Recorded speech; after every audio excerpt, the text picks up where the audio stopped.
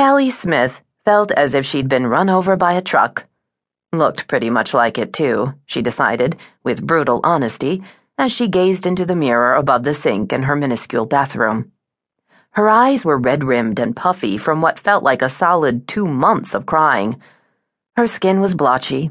Her hair had defied every weak-hearted attempt she'd made to coax some curl into it. Terrence Walker peered over her shoulder and shook his head at her reflection. "Girl, you look sorrier than any cat Grandma ever dragged in." "Thank you for that pick-me-up," she commented snidely to her neighbor and best friend. "Go away." Unfortunately, Terry was not the sort of man easily dissuaded once he'd set his mind to something. Callie had learned that the hard way in the months since she'd been dumped by her Wall Street brokerage firm and her husband in a depressing burst of downsizing on all fronts of her life. Terry was harder to shake than a nagging midwinter cough, and, especially on days like today, twice as irritating. "This can't go on," he declared.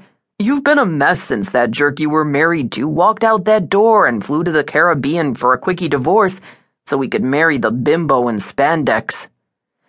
"That was 6 months ago. I'm over that," she said blithely. It wasn't entirely true, but she was convinced if she repeated it often enough, it would become true. Time, that reported healer, was crawling by at a snail's pace, it seemed. "And losing your job 2 months ago? Are you over that, too?" Terry pressed. Callie frowned. It probably said a lot about her priorities that blow had been even harder to take. She'd never depended on a man, even her husband, for her sense of self-worth, but her self-esteem and her ambition were inextricably tied together. "Still," she said determinedly, "I will be." "Right," Terry said with a familiar disbelieving note in his voice. "The bottom line here is, you have to pull yourself together." "For what?" she demanded, sniffling and patting ineffectually at her eyes with a damp cloth in an attempt to reduce the puffiness. She flatly refused to smooth on the hemorrhoid cream that Terry had assured her in a recent makeup tip session would work wonders. "I have no job. I have no love life. What's left?"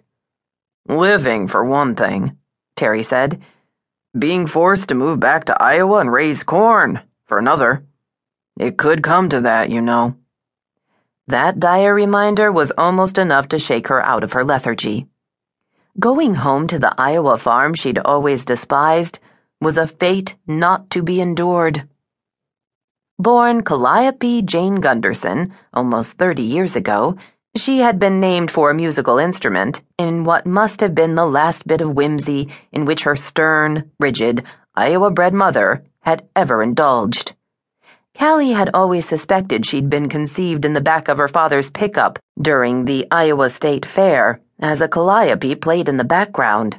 She'd never dared to ask either of her parents if some momentary lapse in judgment explained why two such wildly different and totally incompatible people had married. Growing up in that strained household hadn't exactly been a picnic for her or her younger sister, Eunice. They had led a cold, harsh, sometimes desperate life, made more difficult by the lack of joy or affection between her parents. Eunice had married a dry, humorless man, just like their father, and was currently withering away on a farm of her own. Callie had fled at the first opportunity. She had gravitated to New York the way a thirsty man might crawl toward an oasis in the middle of the desert. She loved the neon, the frenzied energy, the vibrant culture, the ethnic diversity, the quaint boutiques. She hadn't even minded the dirt and grime so much. After all, she had grown up on unrelenting acres of the stuff. Now, it appeared, she was facing a return to more of the same, unless she could haul herself out of this depression and pull her life together. If she hadn't known that already deep in her gut, Terry's constant reminders would have drilled it into her. She scowled at his reflection in the mirror. "If this is your idea of cheering me up, it's a good thing you didn't choose comedy as a career," she said. "I didn't choose comedy